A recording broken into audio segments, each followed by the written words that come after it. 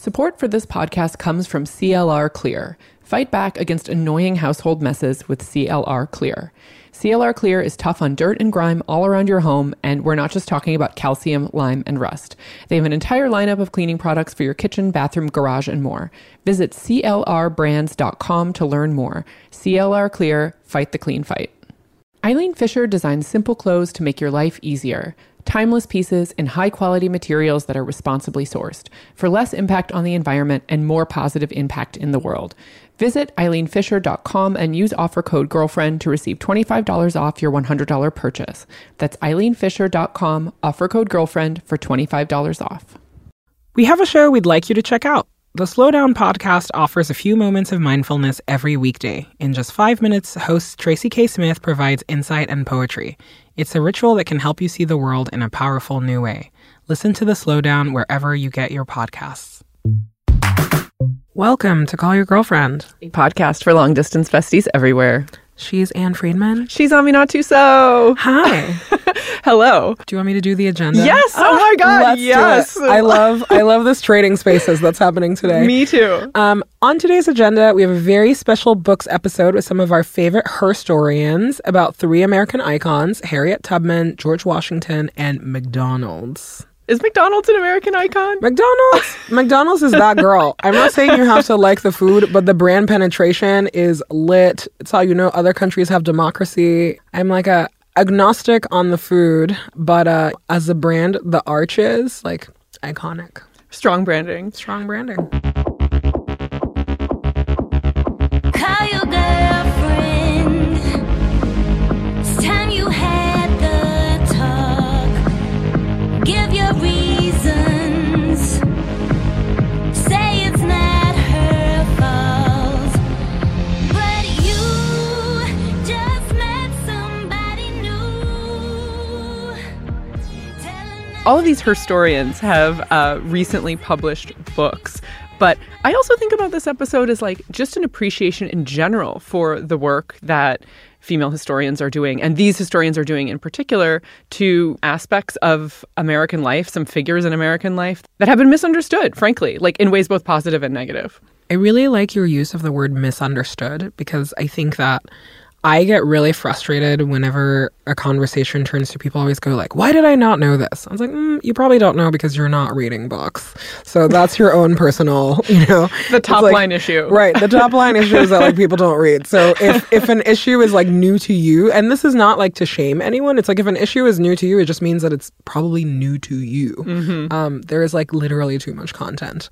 And that's like one strain. But I think that the thing that has been like a very pervasive feeling of, like some low-level kind of despair for me is that everything that I think I know, I am understanding in a new way.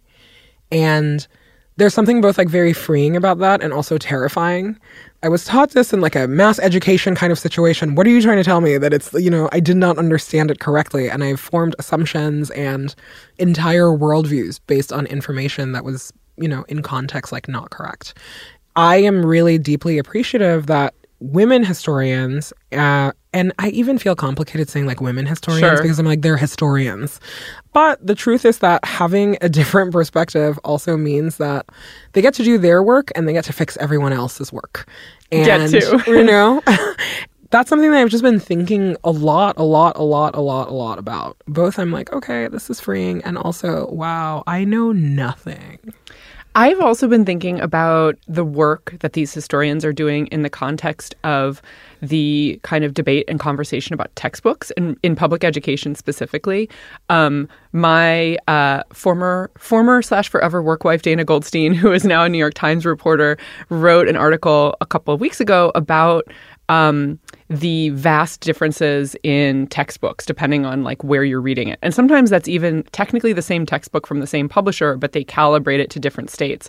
And I feel like that is speaking to what you're saying about like, oh, there are just so many gaps in everyone's knowledge. And I think that is especially true when it comes to the baseline knowledge that we provide students in this country. And so I think that especially because the subjects of these books are all things that are mentioned in like history textbooks in this country, for example, it makes it all the more important that these historians are doing the work to kind of say, okay, I know you know these 3 lines from, what you had to learn at whatever point you learned American history, but guess what? There is more.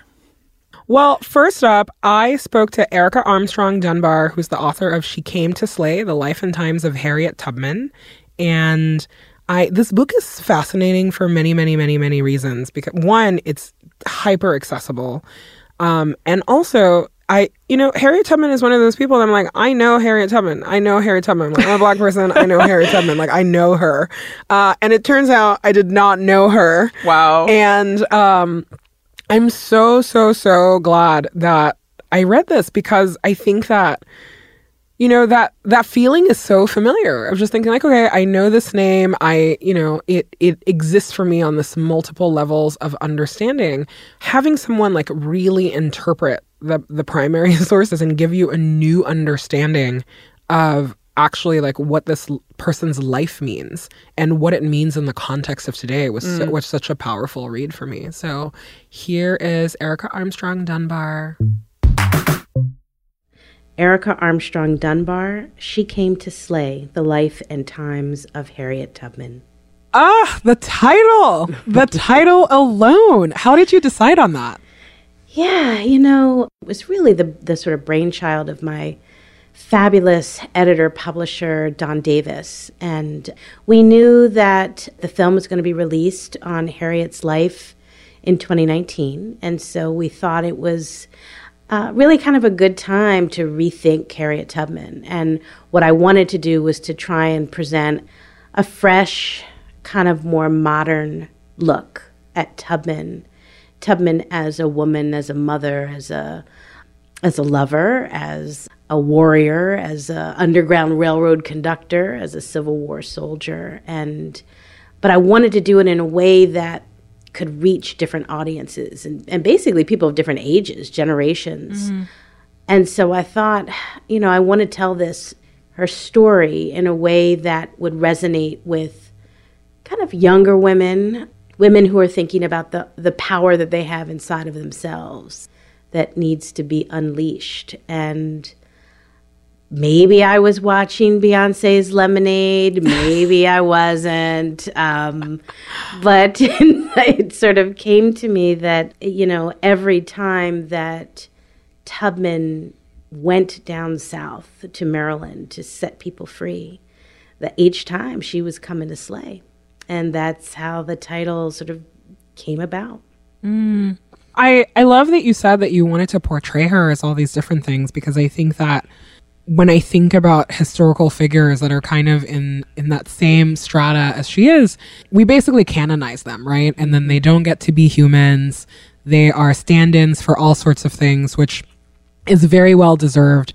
But I think that you so successfully made her into a human being, which I think is, it's important for so many reasons. And to me, at least, it's important because she's a Black woman, and Black women are, it's like you get to be everything for everyone else, but are you a human being at all? Mm-hmm. And I'm just like really curious how that process went for you, because it is a page turner and there's so much life into it that I think that it is so different from your, kind of stereotypical history book. Yeah.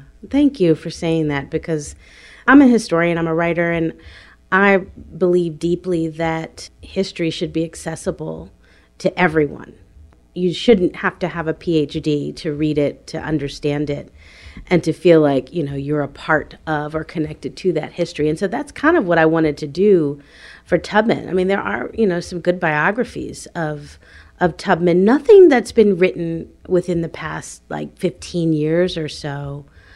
And what I wanted to do, exactly what you were just saying, this sort of think about Tubman through a different lens. We're so used to kind of the image of Tubman, kind of an older woman, head covered, hands clasped, slightly bent over. And that's not the image of Tubman that I think we all need to have in our minds when we think about her. I mean, in actuality, when she was working as a conductor on the Underground Railroad, she was young. She was in her, in her 30s and early 40s. And of course, we don't really have photos of her until after the Civil War. But I wanted us to think about her as a child.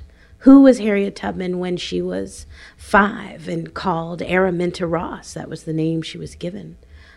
Think about her as a teenager, as a young woman in love, and as a young woman who made the decision to flee slavery, and then also make the same decision to come back time and time again. I wanted us to think about her and love, who she loved, how she loved. She loved hard. When you think about, that she came back for her entire family so many times, risking her own life, that's love. And also thinking about her post, kind of her life post-slavery, which most people don't do. It's sort of like, oh, the Civil War ends and that must be the end of the story. Well, it really wasn't. And that was part of the process of trying to get people to think about her, but also, through all of these stages, but to do it in a way that connects the reader. So I used phrases in the different sections of the book that would hopefully connect a younger generation. So, there's a section called Call Me Mrs. Davis, right? Which was about Tubman remarrying post-slavery and to think about her relationship with her second husband. So that there were different ways. I also worked closely with an illustrator because we don't have photos of Tubman prior to the late 1860s. I was like, okay, I want the reader to be able to visualize her. Let's have an illustration of her as a child. What was it like to be enslaved as a child? So those were some of the techniques I used to help readers think about Tubman differently.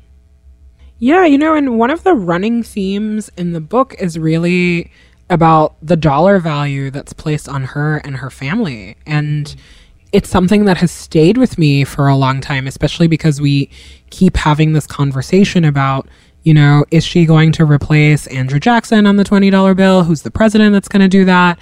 And I just thought that it was such a powerful way of making the reader understand that, American capitalism is at work, like since before slavery, and really thinking about that.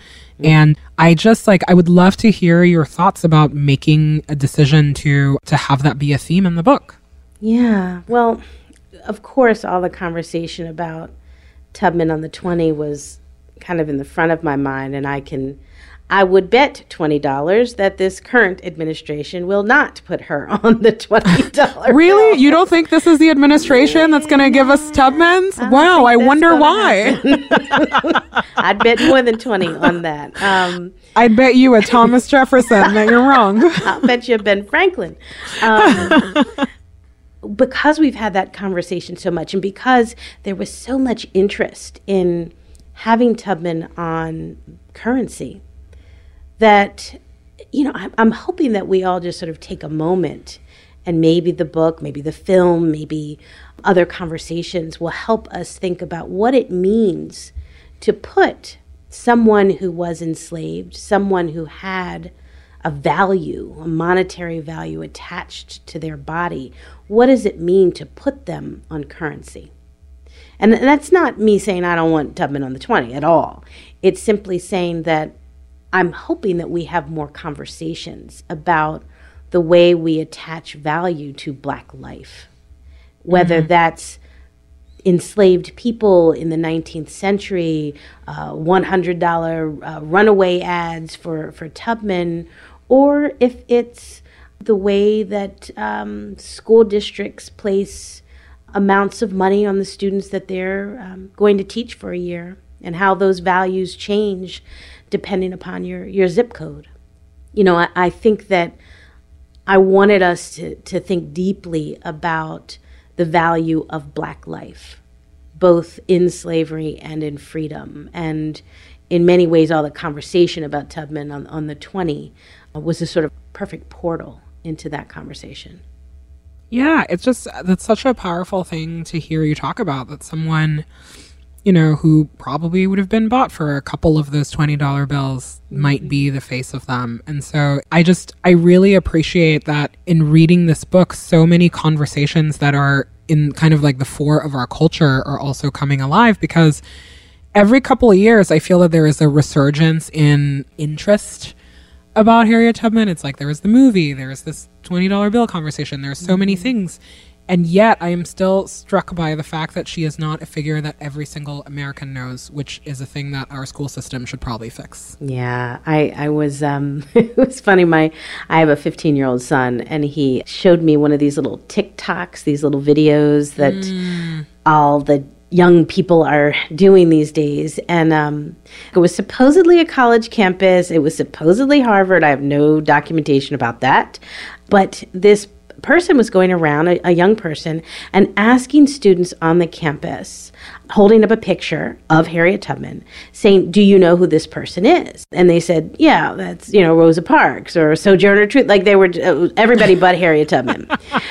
And so what was really interesting is that when the students didn't show the picture, but said, do you know who Harriet Tubman is? They all said, oh, yes, she's a conductor on the Underground Railroad. And that was it. Like there was no additional information. And so what I wanted to do in this book in particular is to challenge people who think they know Tubman, like to ask them, do you really know who Harriet Tubman was? Like, do you really know? And because I know that the answer to that is no, not really. That they think they know, because it's the one page in their high school history textbook that had a picture of her at the top of the corner and probably one of Frederick Douglass somewhere nearby too. And that was kind of it. Yeah, I think like one of the things about the history of her that I have kind of never understood, and I think that maybe the movie also contributes to this, is this idea that she was guided by these visions and the images that predicted her future. She would have dreams about where the danger was and what guided her actions. And a thing that I really appreciate that you did in the book, and I say this as someone who is not religious and not spiritual at all, but that you encourage readers to take this leap of faith, that she was taking. And really thinking about like one's life with a sense of purpose. I don't know, that has really just like stayed with me from this reading experience, and really trying to see like, what does it mean to have this record of a historical woman, and also what does it mean for the path that we are all supposed to take in our lives. And so I would love to hear you talk a little bit more about that leap of faith, and also like what you were trying to accomplish, like writing that way.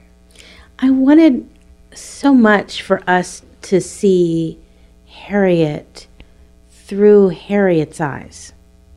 And Harriet Tubman really, she fashioned herself as a servant leader. She really did think that, and she said this over and over again later in her life when she told about her trials and tribulations and her triumph as well. She always placed her belief in God, her deep faith, at the sort of front of everything. She didn't like to take credit for all that she did. She was someone who definitely liked to work behind the scenes, but she always put her God first in her life. As a historian, I'm challenged sometimes by my peers to think as secularly as possible, right? We don't want to bring kind of religion or spirituality into, because it's subjective, it's whatever. And I feel like, well, if you're writing a biography or something that is biographical of someone, you really must understand where they came from, and sort of thinking about the power of Christianity for enslaved people in the 19th century. That was what got people up every day, and it was what got people to survive and live. And Tubman was no different from that. She really did, of course, in terms of modern medicine, when we know that Tubman was struck in the head, that she had a skull fracture from an overseer who threw a 2-pound weight that collided with her skull. We know that trauma in this day and age would have been diagnosed in different ways, right? And that she had these spells that came after this trauma, and she called them sleeping spells or what have you. Of course, we would probably call them seizures today, right? Mm-hmm. And we probably, there would be all kinds of diagnoses attached to her. She saw it, of course, as an event that triggered her closeness to God. She saw these seizures as moments where she was closer to God and had some kind of connection, inspiration, and really that he spoke to her through these visions and through these sleeping spells or seizures. And so because she believed that and spoke to it her entire life, it would be, I think, really problematic not to include that. But I also, the same moment where she has this kind of religious awakening or this deep connection to God, we also need to think about that moment as something that made Tubman a woman who lived with a disability the entirety of her life. And we never think about that. We don't think about Harriet Tubman as someone who lived with a disability, but she did. I love that. And also, I love that you're teaching. It just makes me feel that sometimes the right people are doing exactly what they're supposed to be doing with their lives. So you can come tell my students that, Oh my gosh, they are so lucky. I just I feel like I'm getting emotional. It just like made me very emotional to read that. It was like a very lovely read. So thank you so much for writing that. Thank you. I feel kind of fortunate and obligated as someone who's decided to kind of dedicate their lives to telling the stories of Black people, specifically of enslaved women. I realize how privileged I am to be in a position to write their stories and to move them from the margins to the center of what we call the American narrative. And with that privilege also comes an obligation to say their names. Thank you so much for joining us on Call Your Girlfriend this week. It was such a pleasure. Thank you. Let's take a quick break. Hiring is challenging, but there's one place you can go where hiring is simple, fast, and smart, where growing businesses connect to qualified candidates, ZipRecruiter. Cafe Altura COO Dylan Miskowitz experienced how challenging hiring can be after unsuccessfully hiring for a director of coffee for his organic coffee company. Then he switched to ZipRecruiter and saw an immediate difference. And you can too by signing up for free at ZipRecruiter.com/call.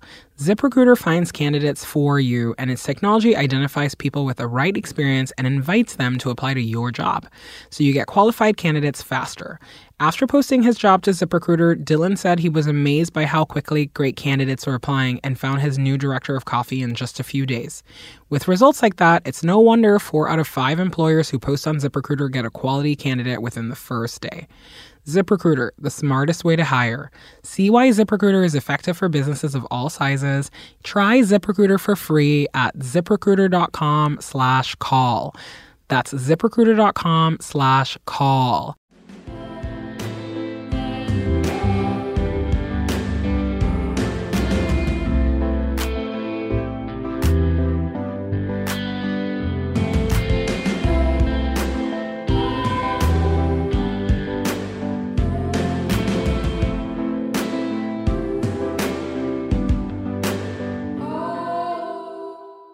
Okay, next up, I spoke with Alexis Coe, who we are both a fan of. She's the author of You Never Forget Your First, a biography of George Washington. And I love this book for all the aforementioned reasons about kind of correcting history textbook narratives.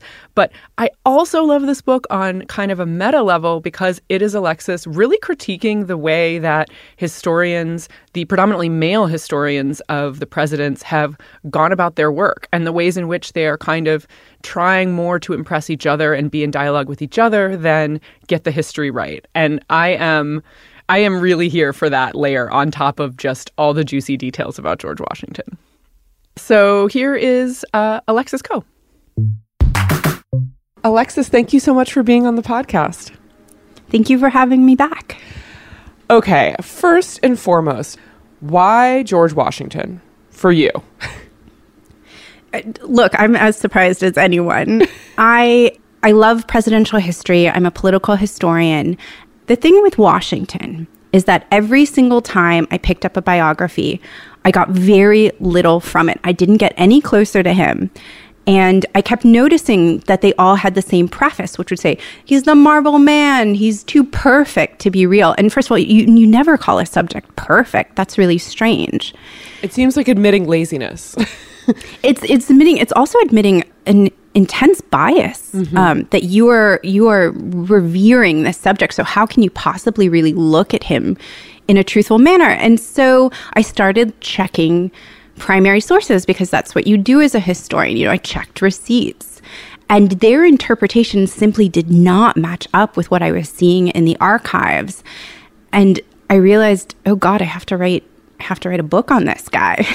There's a few things I love about this. And one is I love that you kind of given a name to this group of male historians who have written all the definitive biographies of Washington, and you call them the Thigh Men. I would love for you to explain that. The Thigh Men of dead history. The Thigh Men is what I called Washington biographers who have been, I just don't want to say like a lot of them have been male. They have been almost entirely male. In the last 100 years, there have been 3 women to write a biography on him, including me. And I am the only woman in the last 100 years, the only woman historian to write a book about him. And it shows. And the thing with these men is they're just obsessed with his masculinity, which I thought was a foregone conclusion. It's George Washington. He's the general, like he won the war. It's, end of story. Why do we need to obsess over that? And very quickly, I realized that they love his thighs. They drive them wild. And they talk about them so much. They talk about them in like really homoerotic ways. They talk about the way he grips a horse. They'll spend like paragraphs on it. It's totally inappropriate. It's like, look up here. He's got eyes. I think because of this obsession with masculinity, that was so ridiculous, and it allowed me to have fun with a subject that a lot of people don't think is fun. And I think if history is boring, it's the historian's fault. If you can have fun with a subject and you can sort of see that angle, then you have to ask yourself, okay, if they're obsessed with masculinity, what are they missing because they're so monomaniacal about it? And I realized that they had zero interest in women, which is not like a huge realization, but to the point that they had sort of broken a lot of historian rules, and they had repeated these myths through generations. We're talking hundreds of years. Men had just been repeating these same stories about, for example, Washington's mother, or about his wife. His mother was terrible and tried to thwart him. His wife was perfect and an angel. We all envision Martha Washington wearing that bonnet and as an older, kind lady. I don't agree.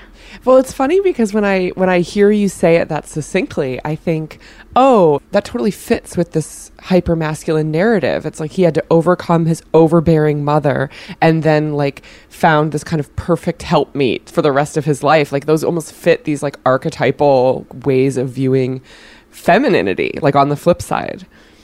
Absolutely. Instead of saying, look, Washington was his mother's eldest son, which means that in the time period, because she was a widow, he was essentially her head of house. And she had to defer to him, this like 11-year-old kid, on a lot of issues. And they were partners. And then when he grew up and she, said, go out there into the world, she helped him become who he was going to be. And the Thigh Men act like she thwarted him at every turn. What was interesting to me is not only what I could see, which was this strange obsession with his masculinity and calling him a great man, but also, we're looking at someone who was raised by a single mother who had strong relationships with women.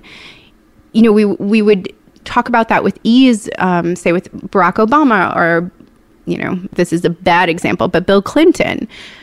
But why don't we talk about Washington in that way? Because it somehow emasculates him, I think, in their eyes. You also mentioned that there are other stories that these historians kind of just perpetuated. And it made me think about the conversation that we had on this show about the Odyssey and what happens when, like, a book where the translations have been built on men's interpretations of something for years are suddenly reconsidered by a woman. And doesn't necessarily mean that the new insights are gendered. I mean, I know you picked this example about the women in his life, but I also think that one thing I loved about your book is, like, it is just in general a fresh take on some of these myths that those of us who grew up in the US reading really boring, bland history textbooks inherited. And I wonder if you could talk about a few other myths that you were able to bust in the course of writing this book.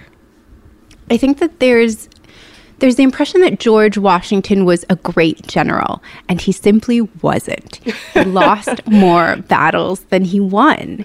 And so the question is, one, why do all these books spend so much time talking about the Revolution and all the battles, which he wasn't that great at, and also wasn't really present for a lot of them? Most of the generals were in their tent, on the hill looking down on a battlefield. He certainly, rode his horse around and occasionally got involved. And in his younger days, he fought. But the leader of the revolution isn't out there, on the front lines. So the question is, what was he doing and how did we win? And he was a great strategist in the court of public opinion. He tasked people in each colony. They're sort of in between colonies and states at this point. And he said, gather these stories about British cruelty. And in particular, I'm interested in stories about women who are alone or with older relatives because their male relatives are fighting in the war. I want to know what's happening to them when British soldiers are around, because we have to show the world that they are cruel. And it's also really good propaganda, because this war wasn't a year. This war went on for, 7 years. And you really have to keep people engaged. And you can't do that with just the initial thrill of rebelling. You need to sustain that. And so there were a lot of incredible stories that he recognized and sort of pushed. Congress would put out these periodicals, and then those would make their way around the country. He also was a spy master, and he loved it. And he was really good at it because he knew how to sort of hold his tongue. And he would get really involved in the drama of it. And I thought, oh my God, this is so much fun. Why aren't we learning about him as a propaganda master, as a spy master? You learned a lot of that through his story. And I thought, you know what? No battles. I'm going to give them a chart so they know what's what if they want.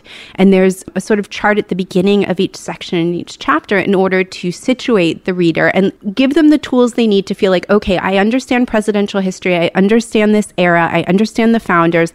And now I want to know what Washington was doing at this moment. Yeah, and it's interesting too, because that feels like it feels like of such modern interest. Like there are way more people who are out here trying to shape narratives and do PR than there are people being generals in the year 2020, Absolutely. I had no idea that he would be this relevant now. It's incredibly relevant because a lot of his fears are being realized. Washington had two fears. He feared the rise of partisanship. There were no political parties at the time. And so he created the cabinet. That wasn't in the Constitution. He created it. And he, built this team of rivals with Jefferson and Hamilton going at each other. But of course, that fight spilled out into the street. And so that was the connection. The partisanship started with Washington. It was his worst nightmare. And he sort of inadvertently, helped it formalize. And the other thing that's really interesting is his farewell address is almost entirely about foreign influence and about the risk and how foreigners can put men who are actually just after their own interests, who are corrupted, in the highest office. They'll become rich with power and they'll be serving foreign entities because they need to continue to do that to perpetuate the cycle in order to hold on to power. Oh, man. Wow. I know, right? A shock of recognition. Too close to the bone. Is there a sort of fact you uncovered or a moment in this process where you were truly, truly shocked? Like something you had really come to hold true from reading all these books that you were like, oh my God, it's really just not accurate. Yes. Oh my God. Here's the thing. Women historians have a lot of work to do. They have to recognize and introduce women who have been dismissed and excluded from the narrative. And then they have to check men's work because we find out, what we think we know, we don't. The moment I realized that things were off came when I was reading Ron Chernow's biography. He's lauded as this great storyteller, and he is. And he describes 2 scenes. Both didn't check out when I went to the primary sources. And I confirmed this. I was so certain that I had to be wrong because he's like a Pulitzer Prize winner. I checked it with the Washington papers. I checked it with Mount Vernon. They both confirmed that I was correct. He was wrong. He, in order to be this great writer, fudges. The first instance was when Washington was in his early 20s. And according to Chernow, Washington's mother shows up at Mount Vernon, his plantation, which I call a forced labor camp.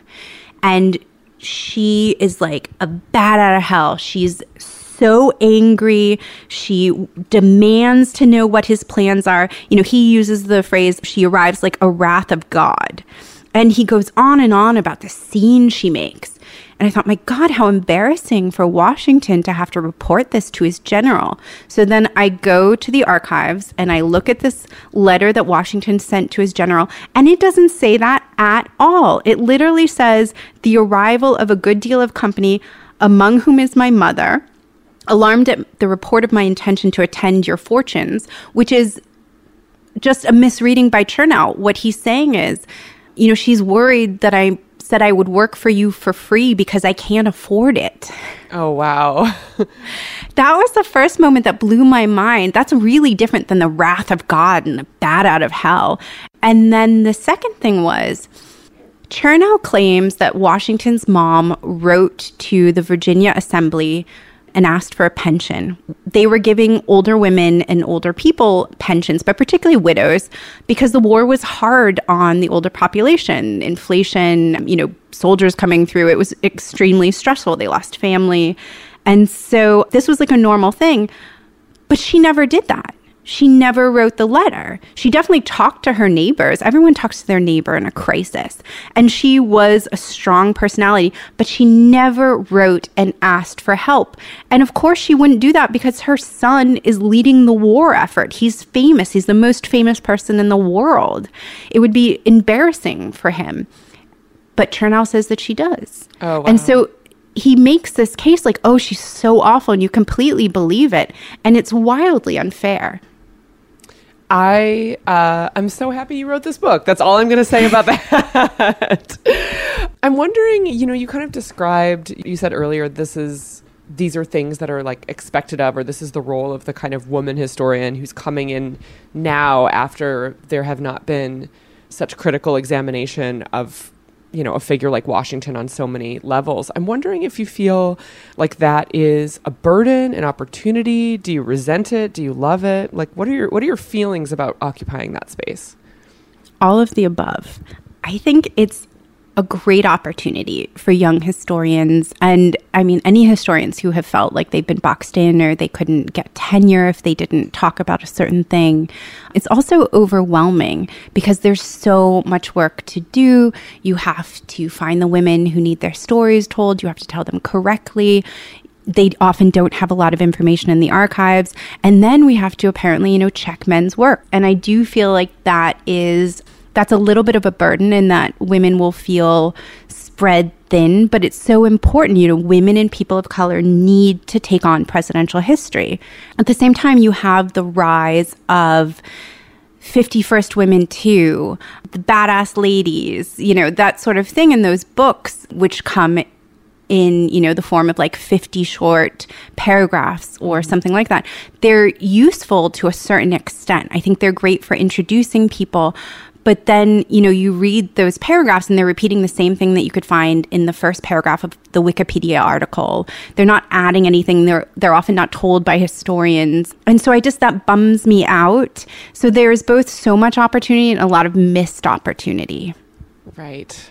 And also along that line, I know that you have I don't want to say special relationship because that has some sort of political, foreign policy overtones, but a special relationship with the other historians that are on this week's show. And I wonder if you could talk about that.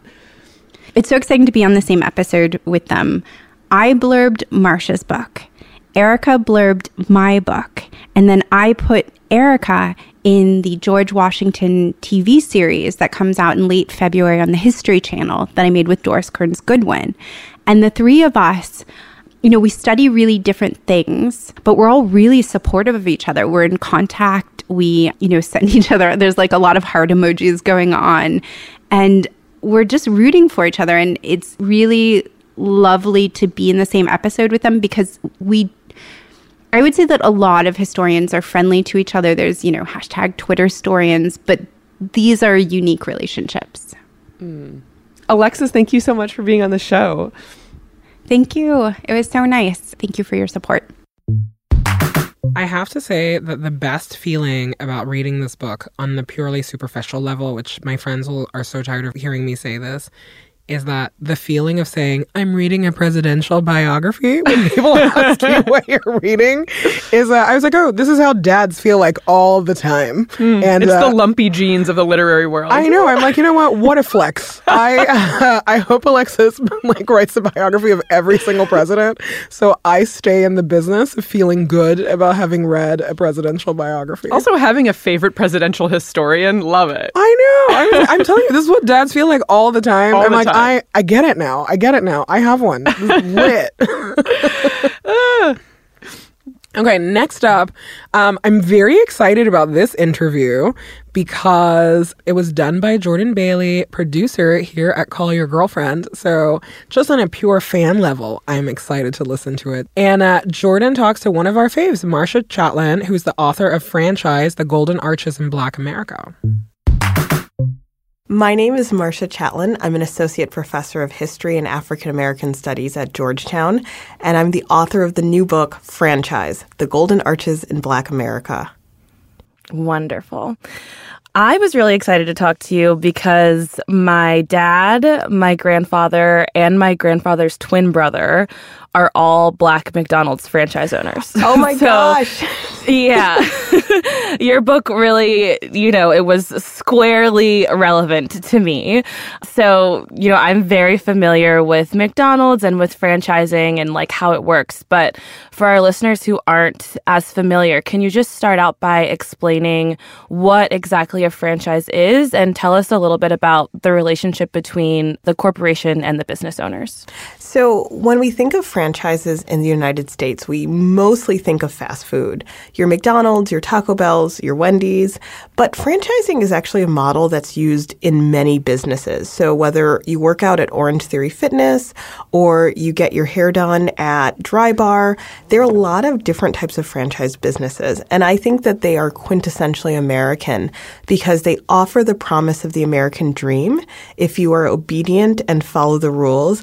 But part of what I explore in franchise is that in African American communities, particularly, McDonald's has meant a lot of things that are distinct, meaning opportunities for African American economic advancement, community building. There's some intersection with the civil rights movement. And so while there are many types of franchises in the United States, for African Americans who are really trying to build something for themselves and their community, it can sometimes take on a totally different meaning. I'm really interested in the Black franchise owner experience, and a lot of this book is about that. Can you just give us the briefest history of what happened when McDonald's started pursuing Black franchisees in the late 60s and sort of why they did that and what motivated the push to get more Black business owners in McDonald's? Absolutely. So prior to 1968, McDonald's was very much a suburban brand that was targeting mostly white bedroom communities outside of cities. After Martin Luther King's assassination and the uprisings that happened as a result, some white business owners didn't want to do business in Black communities, and there was a big federal push to develop Black businesses as a response to some of the frustrations that people were feeling in the inner city. And so McDonald's realized that if they recruited African Americans to franchise stores in predominantly African American communities, they could have a very loyal consumer base. And so in many ways, there's this perfect moment in which people are questioning what's the new direction for civil rights after King's assassination. The federal government is promoting business, and McDonald's is seeing a consumer opportunity. So you write a lot about the hope that Black business ownership through franchising would sort of create a pathway to equality. Can you talk more about that and how things actually played out? So this is where the story gets particularly complicated. And so from the view of 1968 or 1969, a McDonald's seems like an incredible opportunity for a community that is losing a lot of retail business, that has struggled to find first jobs for youth, that doesn't have a lot of opportunities for people to patronize a Black-owned business. This is an incredible solution, and it's backed by a lot of members of the civil rights establishment. I talk about in the book how people who were heroes of the civil rights movement, a lot of them pivoted to fast food franchising because it was considered the next step in Black freedom. But as the story unfolds, we discover that fast food can only do so much. And while African American communities are being left behind by federal anti-poverty programs, by community development resources, I argue that the franchise starts to take that role. So it is the place where people can meet. It is the place where people register to vote. It is the place where a person can find an advocate in the community. And I talk about how that's such a mixed relationship because at the end of the day, I'm a big believer that it is people power that gets things done and not corporations. I mean, I was surprised by a lot of that. I was surprised to see that Julian Bond actually was involved in franchising, that the NAACP took on some of the struggles that Black franchise owners were facing. You started to mention some of the ways that the government was failing Black communities in different ways that McDonald's stepped in. Can you talk more about some of the gaps that McDonald's filled that were left by the state? So for Black McDonald's franchise owners, they really saw themselves as part of a long tradition of Black business people playing that special role. So prior to the 1960s, when there's a little bit more federal protection for Black citizens, the Black business owner was the person who lent money to families, who ensured that there were college scholarships, who may have advocated on behalf of someone who had been arrested or in trouble with the law. And in some of those similar ways, I found in the book that these Black McDonald's franchise owners, even though some of them became very wealthy doing this, were still pretty connected to their customers. And so they could be depended upon in times of disaster to provide emergency food. Or they would be the ones who made sure that there were field trips for schools that had very little resources for kids.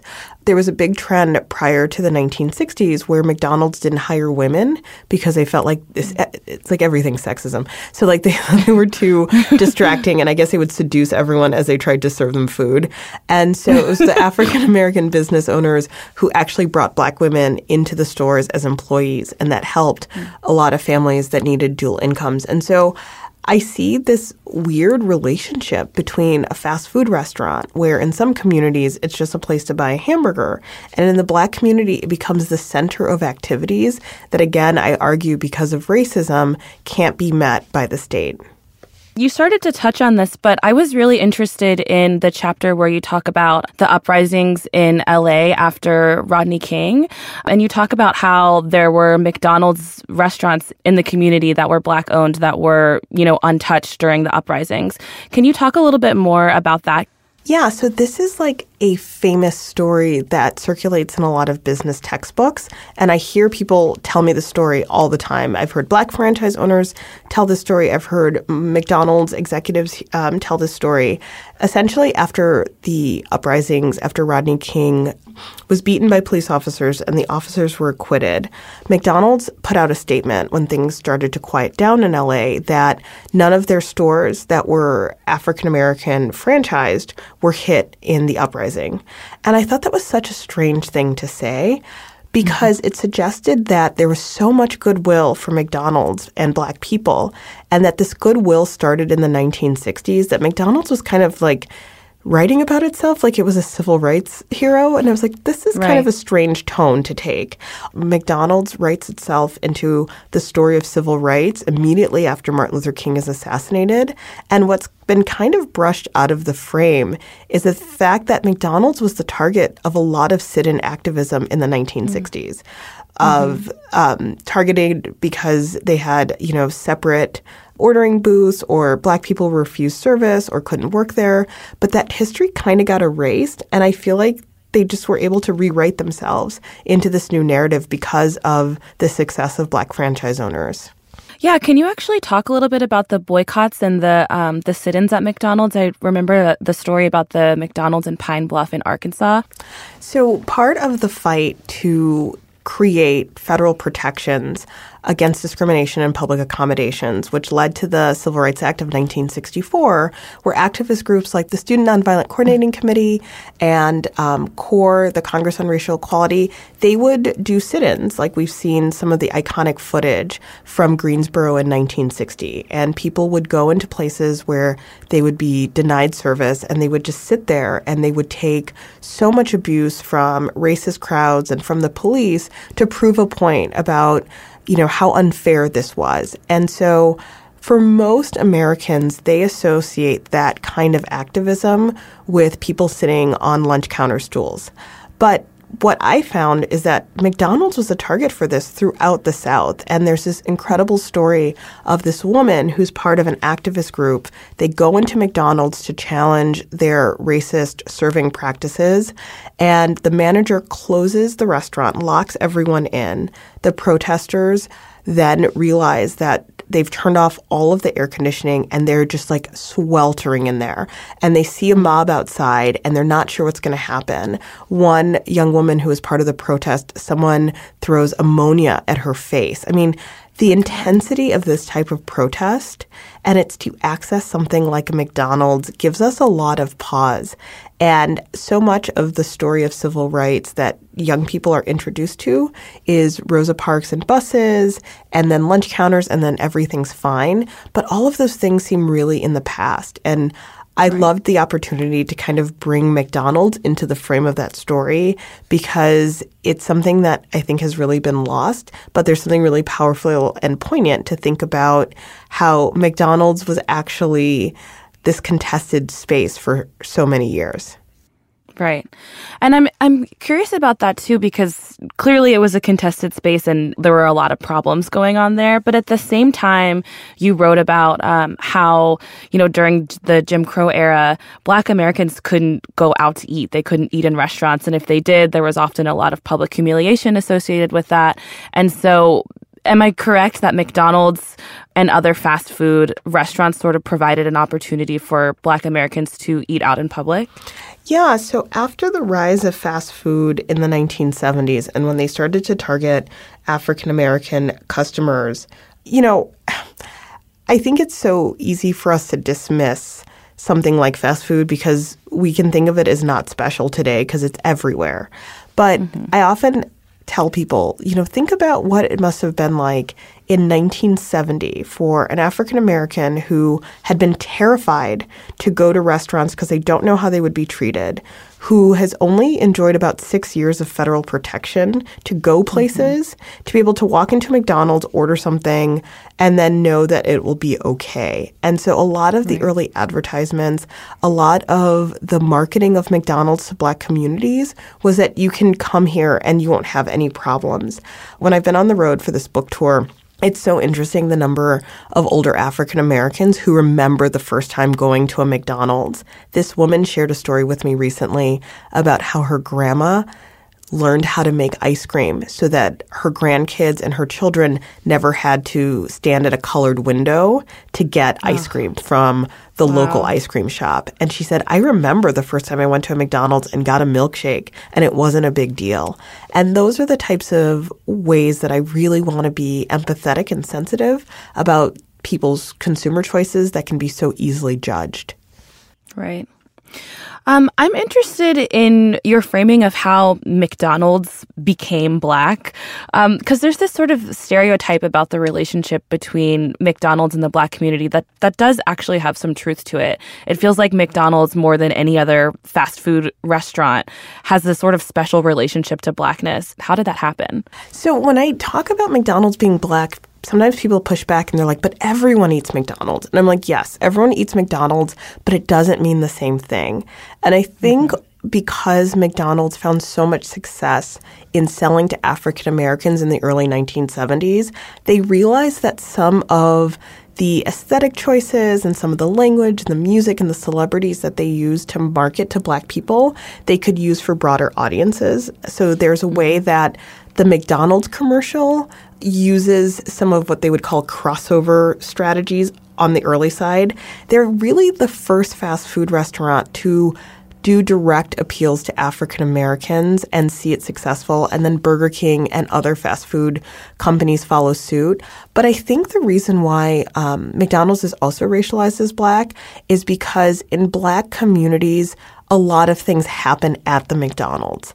And so because of sometimes a lack of resources for places for senior citizens or young people to hang out, it becomes a hangout spot. It is a place that you see a lot of extracurricular activities being promoted, whether it's gospel choir tour shows or their sponsorship of athletics, I think also played a large part of it. The McDonald's All-American basketball team is a very important accolade for young athletes. And so there's this way that it kind of tethered itself to things in the popular culture that are Black that allowed people to see it through that prism. So this book is deeply, deeply researched. I'm actually curious, how long did it take you to do all the research for this book? 9.3 million years. Oh my God. I've been obsessed with this. That's the thing. Like, I get these fixations and the rabbit hole is deep. I think it took about 4 to 5 years of visiting archives and talking to people and thinking through the research.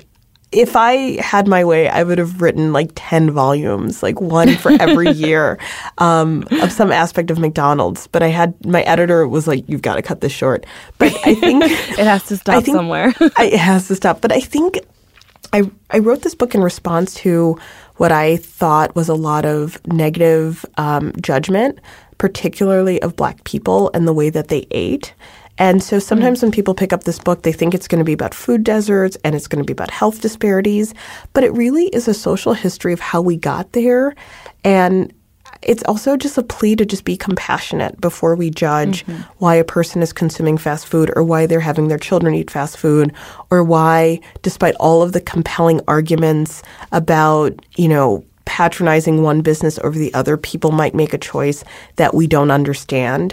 I really, really want the food justice movement to think more broadly about race, about their tone when thinking about communities of color, and also to understand that our allegiance and our loyalty to fast food sometimes has very little to do with the food and a lot to do with a set of feelings that this industry can actually make us feel.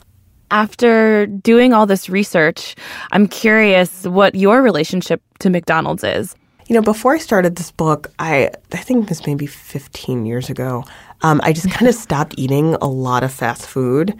I ate it all the time. I was in graduate school. I didn't have a lot of money. It was so convenient. But I started to get a little concerned by just how dependent I was on fast food. So I just stopped kind of eating it. But I still adore it. And I want to make that very clear that I have over the years found myself in a class position where my diet is more varied because I have more choices and more access. And I still find fast food fascinating. I still think McDonald's fries are the absolute best. I don't want anyone to come for me for that statement. I still think the promotional materials are interesting. I love looking at Happy Meal toys. And so I feel like McDonald's has been with me through the life cycle. I ate it a lot as a kid and a young person, and it's an object of study for me and fascination, and it's a place where I can have a lot of my nostalgia. And so I think I probably embody the point I tried to make in the book, that there are a lot of ways to have relationships with McDonald's that have nothing to do with the food. Jordan's voice is so soothing also. It's like yummy voices, her and Gina. So Producers. Love to hear it. History, we've covered it all. You don't need a textbook. We're done here today. See you on the internet. Yeah, see you at our next meeting. You can find us many places on the internet, callyourgirlfriend.com, Apple Podcasts, Spotify, Stitcher. We're on all your favorite platforms. subscribe, rate, review. You know the drill. You can call us back. You can leave a voicemail at 714-681-2943. That's 714-681-CYGF. You can email us, callyrgf@gmail.com. Our theme song is by Robin. Original music composed by Carolyn Pennypacker Riggs. We're on Instagram and Twitter at callyrgf. Our associate producer is Jordan Bailey, and this podcast is produced by Gina Delvac.